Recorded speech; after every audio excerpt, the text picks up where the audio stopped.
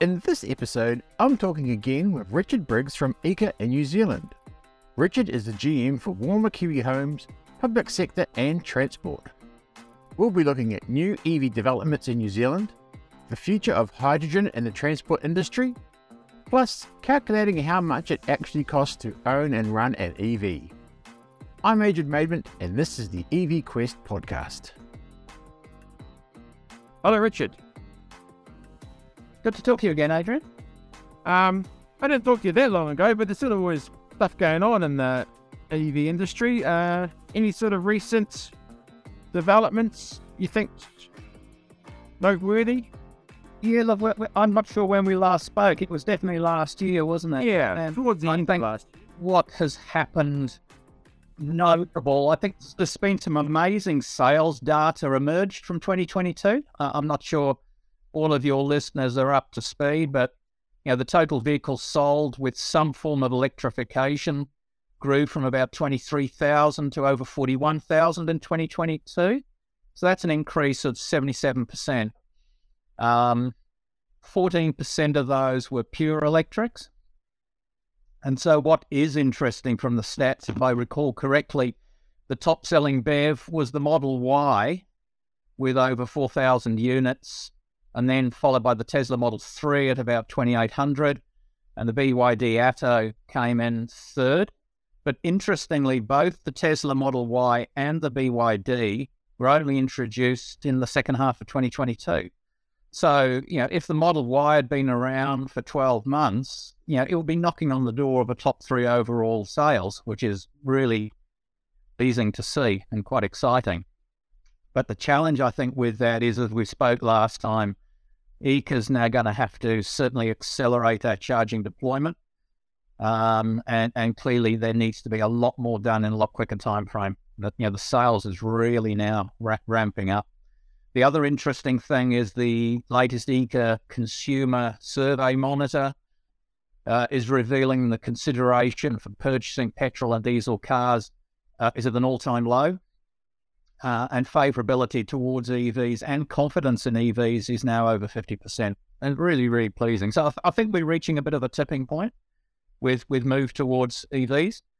And then globally, about 10.5 million EVs were sold in 2022. That's up well over 50% on the year before. ICE vehicle sales continue to decline globally. So what we're seeing in New Zealand is certainly being mirrored around a lot of countries. I think Bloomberg were reporting by the end of 2023, they're expecting over 40 million EVs to be in operation around the world. Yeah. So, that's great news, I think. But, that Tesla Model Y sort of nudging $80,000 is great for those that can afford it. And I think despite these stats, the EV batteries are expensive. It is the Achilles heel that's sort of keeping new cars from being so affordable to many. And battery prices are only going to go up as demand for raw materials go up. What is interesting is, those big selling vehicles, the Tesla and the BYD, and to some extent the MG we spoke about, are now using lithium iron phosphate batteries that are around 20% cheaper than the batteries used in other vehicles. So it is interesting there. And hopefully that will have a flow-on effect down the track. Because I think Tesla's bringing in a cheaper car, isn't it? Rumours at this stage. When you're selling the cars in the volume you're selling at 80,000, why would you want to bring in a cheaper one? It's only going to hit your unit margin. The one interesting development, probably worth talking about, you're saying what's coming up globally, is, lithium ion battery is expensive and will continue to be expensive. Sodium ion is something worth looking into. And what's interesting is the sodium is replacing the lithium, and it's expected to be 40% cheaper. Lithium, it's not that rare, but it has to be mined. There is a cost, and there is a limited supply. and therefore supply-demand imbalance means the price goes up. I think the price rose about 300% for raw materials last year. So sodium ion is looking, from what I'm reading, to be about 40% cheaper. And critically, of course, it lacks the raw unsustainable materials such as lithium and cobalt and copper and graphite, which are all in short supply. So BYD have announced they could be putting that into production as early as 2024. And I think you'll see some probably material change in pricing if that does come about. So it's an interesting thing to keep an eye on, Adrian. All goes always. Maybe just one of the things maybe holding people back is just a general thing is, why do the chargers always seem to be breaking down? As an experience, I see a lot of people talking about, the charger broke down. Yeah, look, it's a topic of conversation, Adrian, and I think, there was a fear over Christmas that, people are going to have to queue for hours and hours for a charger and risk it and try to get to the next one, and the next one will be broken down, and it'll all end in tears for everybody. But the reality is it didn't. So I think, look, chargers are complex electrical devices. They dispense a hell of a lot of power. They work in exposed environments. And then you mix with that the human element, rough usage and vandalism, cars run over cables and dirt gets into plugs and pins get bent. There's a risk of problems. ChargeNet, who probably currently operates most of the public chargers, are reporting a 96% uptime. So that's quite pleasing, but I suppose that statistic suggests 4 in 100 are faulting. And if that happens to be the charger you want to use, then you're going to get quite grumpy. So I think the issue is largely fear and perception. But look, except in the current environment where chargers are more likely to be a single standalone unit, that any outage is going to be convenient and painful. Yeah. The other challenge is, chargers do fault and require parts. Like many industries, parts are open to the vagaries of the supply chain. A lot of these parts come from Europe. So I think the answer is, 96% is good. But as I say, the 4 in 100, if that happens to be the one you want to use, is a problem. So I think from an EECA viewpoint, we've got to start looking at the level of redundancy in the network. And I think as part of that planning process, we need to have a look at multiple chargers in each key location. So if one does go down, there are others. We maybe even need to go to the extent of having a look at a level of redundancy in the power connection. If the power, someone digs up the power cable going to the site, then the whole lot's going to go down anyway, whether you've got 3, 4 or 10. Is that for some more critical sites, do you want multiple feeds coming in? Now that's going to have a cost, and we need to have a look at what is the risk of that single point of failure in that network. And look, in some cases it's not feasible, but it's certainly something we do need to have a look at. You mentioned last time about they're looking at building a big hub maybe in Taupo, I think. Is that any progress on that? So we haven't defined the exact location. It's sort of central North Island, I think we spoke about, and we've been quite deliberate in not stating a location. So it's unlikely to be Taupo. So we spoke last time about the 3 opportunities to charge: the at home, which is an AC slow burn, the destination charging, which is the sort of 25 to 50 kilowatt modest charge, and then the big chargers that where I'm in a hurry and I'm moving from A to B and I need to move quickly. So we're about to publish in the next few weeks the successful applicants to the 2 cluster pilot sites. So there will be one in the central North Island area and one in the central South Island area. There'll be demonstration sites. We're going through contract negotiations at the moment, so we should be in a position. Look, I'd be disappointed if we haven't announced it by the end of the month. But what we're looking to do there for those sites is a cluster site. So it'll be a service station-like experience, which everyone's familiar with, where you'll have 5 to 10 chargers on a forecourt with some additional services to entertain people while their vehicles are charging. That will be contracted by the end of the month. Working through the timeline to get those operational. I'm not quite sure yet when that will be. So just moving on to another area, hydrogen in New Zealand. What's happening with the development and uptake of that? It's an interesting topic, Adrian, and EECA's Low Emission Transport Fund, we've already supported several proof of concept projects, light trucks, heavy trucks, hydrogen fuel cell bus, and more recently, hydrogen hybrid with diesel, which is where hydrogen is actually injected into the combustion chamber to reduce the amount of diesel that's being consumed. All of these projects really are proof of concept projects alongside the bigger project, which was we're overseeing the Infrastructure Reference Group Minimum Viable Refueling Project with Haringa, which involves the establishment of 4 hydrogen refueling stations and 20 trucks to operate that. Yeah, the results, though, of these projects are going to be critical to working out, one, if there's a role for hydrogen, and if there is, where it is. I think what we do know, Adrian, is hydrogen is extremely inefficient in its use of electricity. In fact, 20 to 30% of the energy is lost when renewable electricity is converted to hydrogen. So in the context of using it for vehicles to replace petrol or diesel, there are significant losses that we need to understand before they even get into the vehicle. And then once the losses are added up, hydrogen has an end-to-end efficiency of about 20 to 30%. In comparison, a battery electric has around 75 to 85%, significant difference.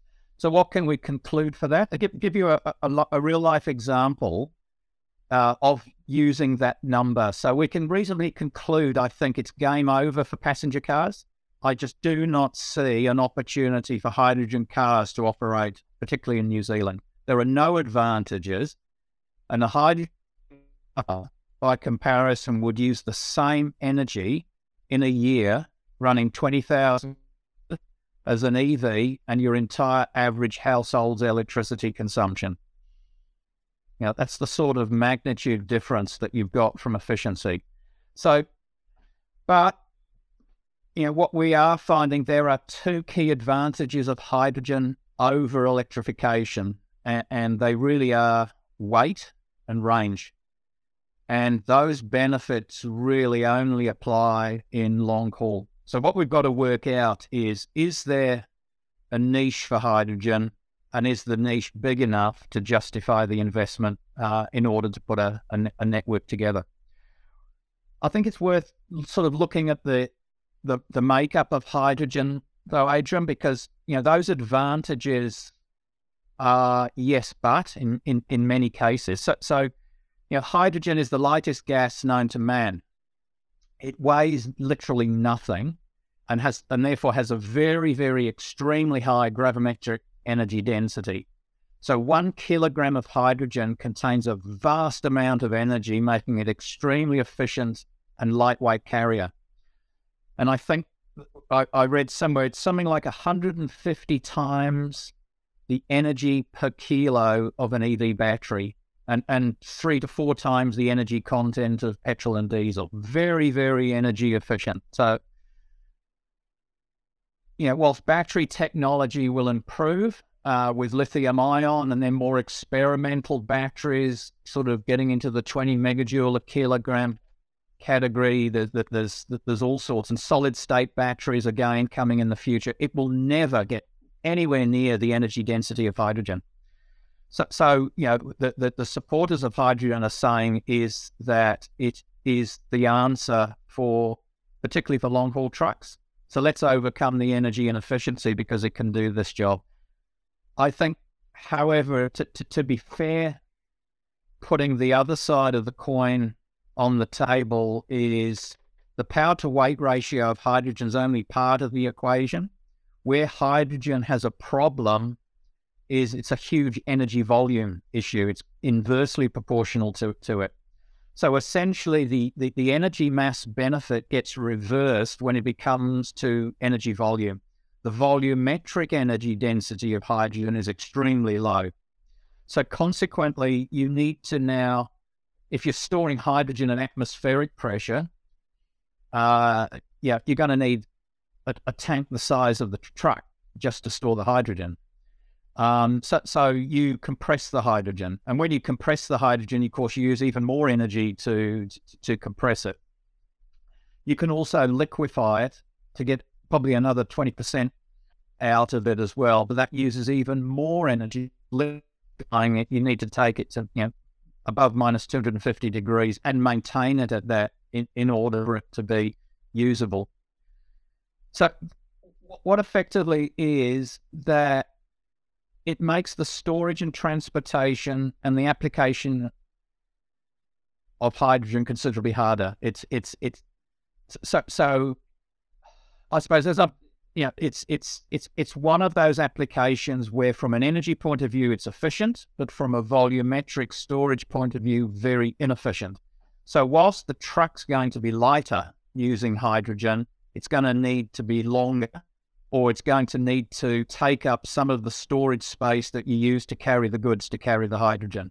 So it's a double-edged sword you get with that. So one of the things we're doing with the experimental projects we've got on the road at the moment is to what extent is the compromise occurring? So the hydrogen supporters will say, well, hang on, if you're going to use the battery, you've got a weight problem because you're carrying batteries, therefore you can only carry a lighter payload. The battery electric supporters say, well, hang on, with hydrogen, with battery electric, you can carry a greater volume than with hydrogen. So it really comes down to what it is you're carrying. If you are constantly carrying goods that take your truck to its gross vehicle mass limits by weight, then hydrogen is a benefit. If you're carrying your goods where your volume capacity is used, but not weight, then battery electric is going to be the benefit for you. The other one is range. And yes, it's got a significantly greater range than a battery electric, but you've got to visit a refueler to be able to refuel with hydrogen. The benefit of a battery electric is you can stop just about anywhere and refuel it. There's always going to be a charger. There's always going to be a depot. Everywhere you go is going to have electricity. The problem with hydrogen is you've got to go and visit a refueler. The sheer cost of moving hydrogen suggests the refuel is never going to be as frequently located as a truck stop or a service station is today. So you're going to have to build that limitation of visiting a refueler into your range calculations. So it's pros and cons really for each for long haul. And hopefully within the next 12 months we'll have gathered sufficient data to help inform the market. The other complicating factor that we need to look at is the emerging technology developments in battery electric. And I think a good example of that, it's well worth you and maybe your listeners going to do some research on it, but the emergence of the Tesla Semi has just gone into production, and I think the first early models are coming off the production line now.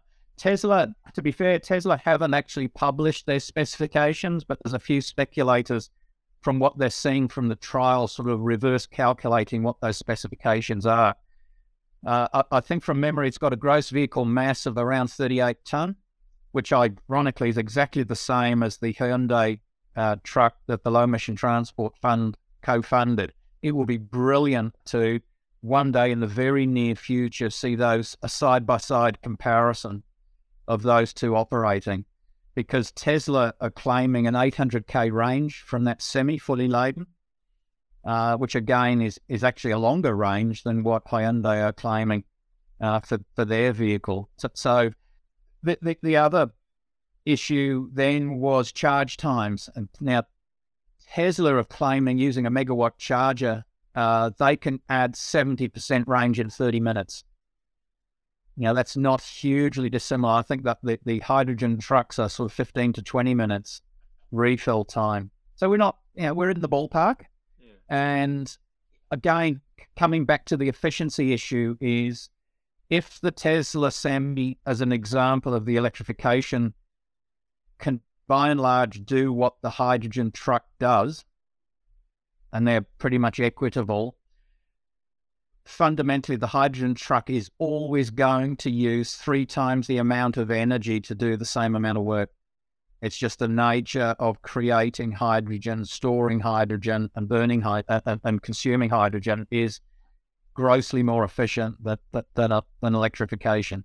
But the proof's going to be, certainly from an EECA point of view, let's get the facts on the table and then make some decisions on that.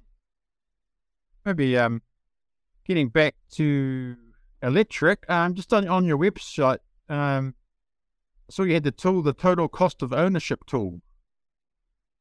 Yeah, look, thanks for commenting. We know the purchase price is a sticking point. We spoke about before that, manufacturing batteries and the current raw material price makes the purchase price of electric vehicles very, very expensive. And I think it's probably one of the biggest barriers to switching to an EV. So the Genless total cost of ownership calculator, basically what it does, it adds up the costs relating to buying and operating the vehicle and then subtracts the residual value of the vehicle to give users an idea of what it's going to cost me to own a vehicle for 5 years. So what EECA's done is use the tool to compare some selected commonly available EVs with similar petrol models, and EECA had found that the cost of owning an EV is actually cheaper than the cost of owning a petrol if you look at the ownership over a 5-year period. So the TCO tool reflects the average total cost of ownership for these vehicles based on a 5-year ownership. And it works out at about 70% the cost of owning a petrol alternative. And a lot of that comes down to the EV will sell for about 50% of its purchase price, and the petrol model about 43% as well as being obviously cheaper to run. So the residual values in the tool are calculated on information provided by Optifleet, and that calculates it based on third-party data from a variety of sources, auction houses, and I think we're quoting about an estimated degree of accuracy of about 80 to 85%. Because a lot of this, we just, there is still some speculation as what is going to happen in the future with both petrol prices and electric vehicle prices. But given, the market's shifting towards electrification, as I said right at the start of the EECA surveys, favorability towards EVs is now at 50%. As that grows, the ability to sell your petrol vehicle is going to get harder, and the price you're going to get for that is certainly going to get lower. So I think the depreciation is going to accelerate. But look, coming back to the tool, the nice aspect of it is that you can enter some data in that, and everything can be varied. So you can put your own price of fuel in, price of the electricity in, even fringe benefit tax can be added to those calculations as well. I think the only thing to highlight is that it was written as a business tool. So all of the pricing in it is GST exclusive.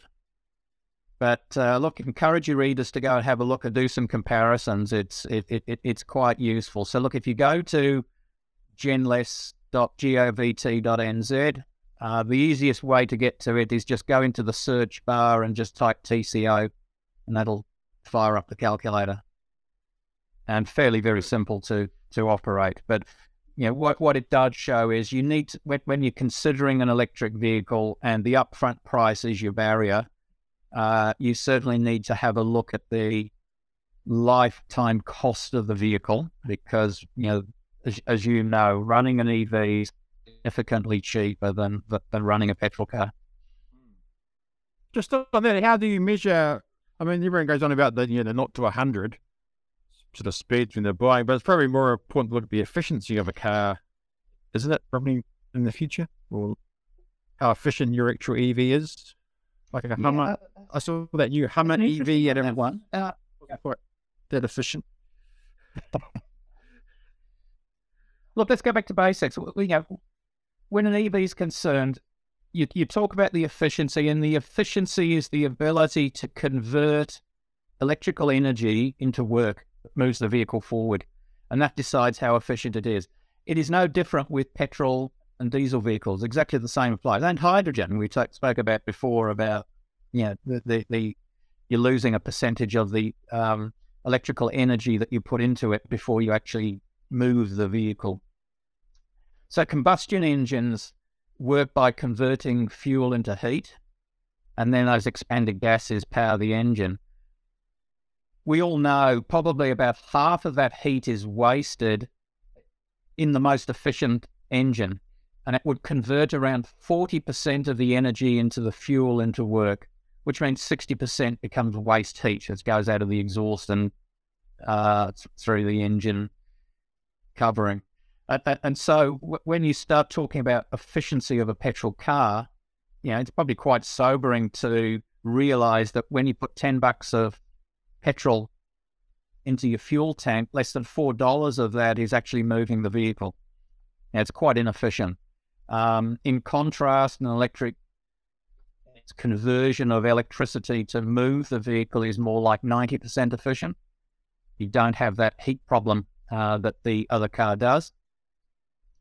And I suppose just as there are large differences between petrol cars and diesel cars, there are also large differences within EVs. So it's no surprise that if you buy a big V8, it's going to consume more energy than a Corolla, and likewise a big Hummer is going to use more power than a small car, more energy. So according to most reports, the Tesla Model 3 is regarded as the most efficient EV.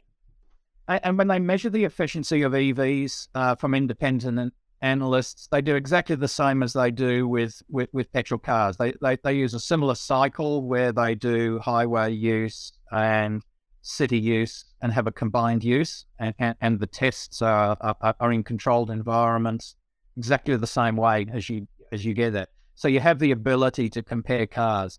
And so the reported cycle combined energy consumption of a Tesla Model 3 is 196 watt-hours a kilometre. That's what's published in their statistics. Interestingly, a Polestar is less efficient. I think that reports something like 230 watt-hours a kilometre. So, for every $1 of electricity you put in the Tesla and the Polestar, the Tesla is going to take you further. Not by a lot, and certainly the differences in efficiency between electric vehicles is for similar size and similar aerodynamically designed vehicles is a lot less than it would be for petrol cars. Look, there are differences, and obviously if you're going to buy a big electric SUV, it's going to be less energy efficient than a more aerodynamic car like a Tesla Model 3. There's always going to be differences. I'd be reluctant to say that's a factor in the buying decision. No one today or previously would go out and buy a car purely on its energy efficiency. The first thing you look at is it fit for purpose? If I've got to move 5 kids, I'm not going to buy a little two-seater car. You've got to get the car that does the job you want it to do, and then start looking at efficiency within the class of vehicle that you're looking for to do the job. And I think the same applies with electric vehicles. So yes, there are differences between electric vehicles. Nowhere near the differential, say, between a Commodore and a Corolla But I think I need to stress, Adrian, the most inefficient EV you can get today is still more efficient than the most efficient combustion engine car you can buy today. That's a good point. So I can get the Hummer then. I can get the EV Hummer. Still, Well, fit it on the road. I would recommend you get that. Anything else you wanted to cover off? I do want to reiterate we're looking at this transportation decarbonisation challenge as a broader picture. And EVs are great. And I think if you can get somebody out of a combustion engine car into an EV, it's a step forward. But, the challenge EECA's looking at the moment is we are a car-loving nation. Converting 4.5 million cars and vans and light commercials to 4.5 million EVs is not the answer. Remember you said that last time. Yeah, part of our work then is in that transition from ICE to EV is can we include incorporating other transport travelling modes to help people move around? Adrian, I live rurally, so I get it, that it's not going to be for everybody, but there are a lot of inner city two-car families could consider ditching one of those cars and looking at other transport modes. We love our cars, but some interesting stats to end on. So we did some EECA research last year, and we found that 1/3 of all car trips are under 2 kilometres. So that effectively means there's 1 billion or more than 1 billion short car trips every year, about 12 a household. So if every New Zealand household switched their car for a climate-friendly mode of transport, which is walking or cycling or something like that, for just 2 of those trips a week, we're only talking 2 kilometres, that would save 100,000 tonnes of CO2. And then another statistic, 70% of us commute by car. So even if just 1 in 5 of those commutes could switch for an active transport, biking or walking, or even work from home one day, that would save another 80,000 tonnes of carbon emissions. So those 2 actions alone, is the equivalent of taking 75,000 cars off the road. Now, I challenge you and your listeners is that feasible?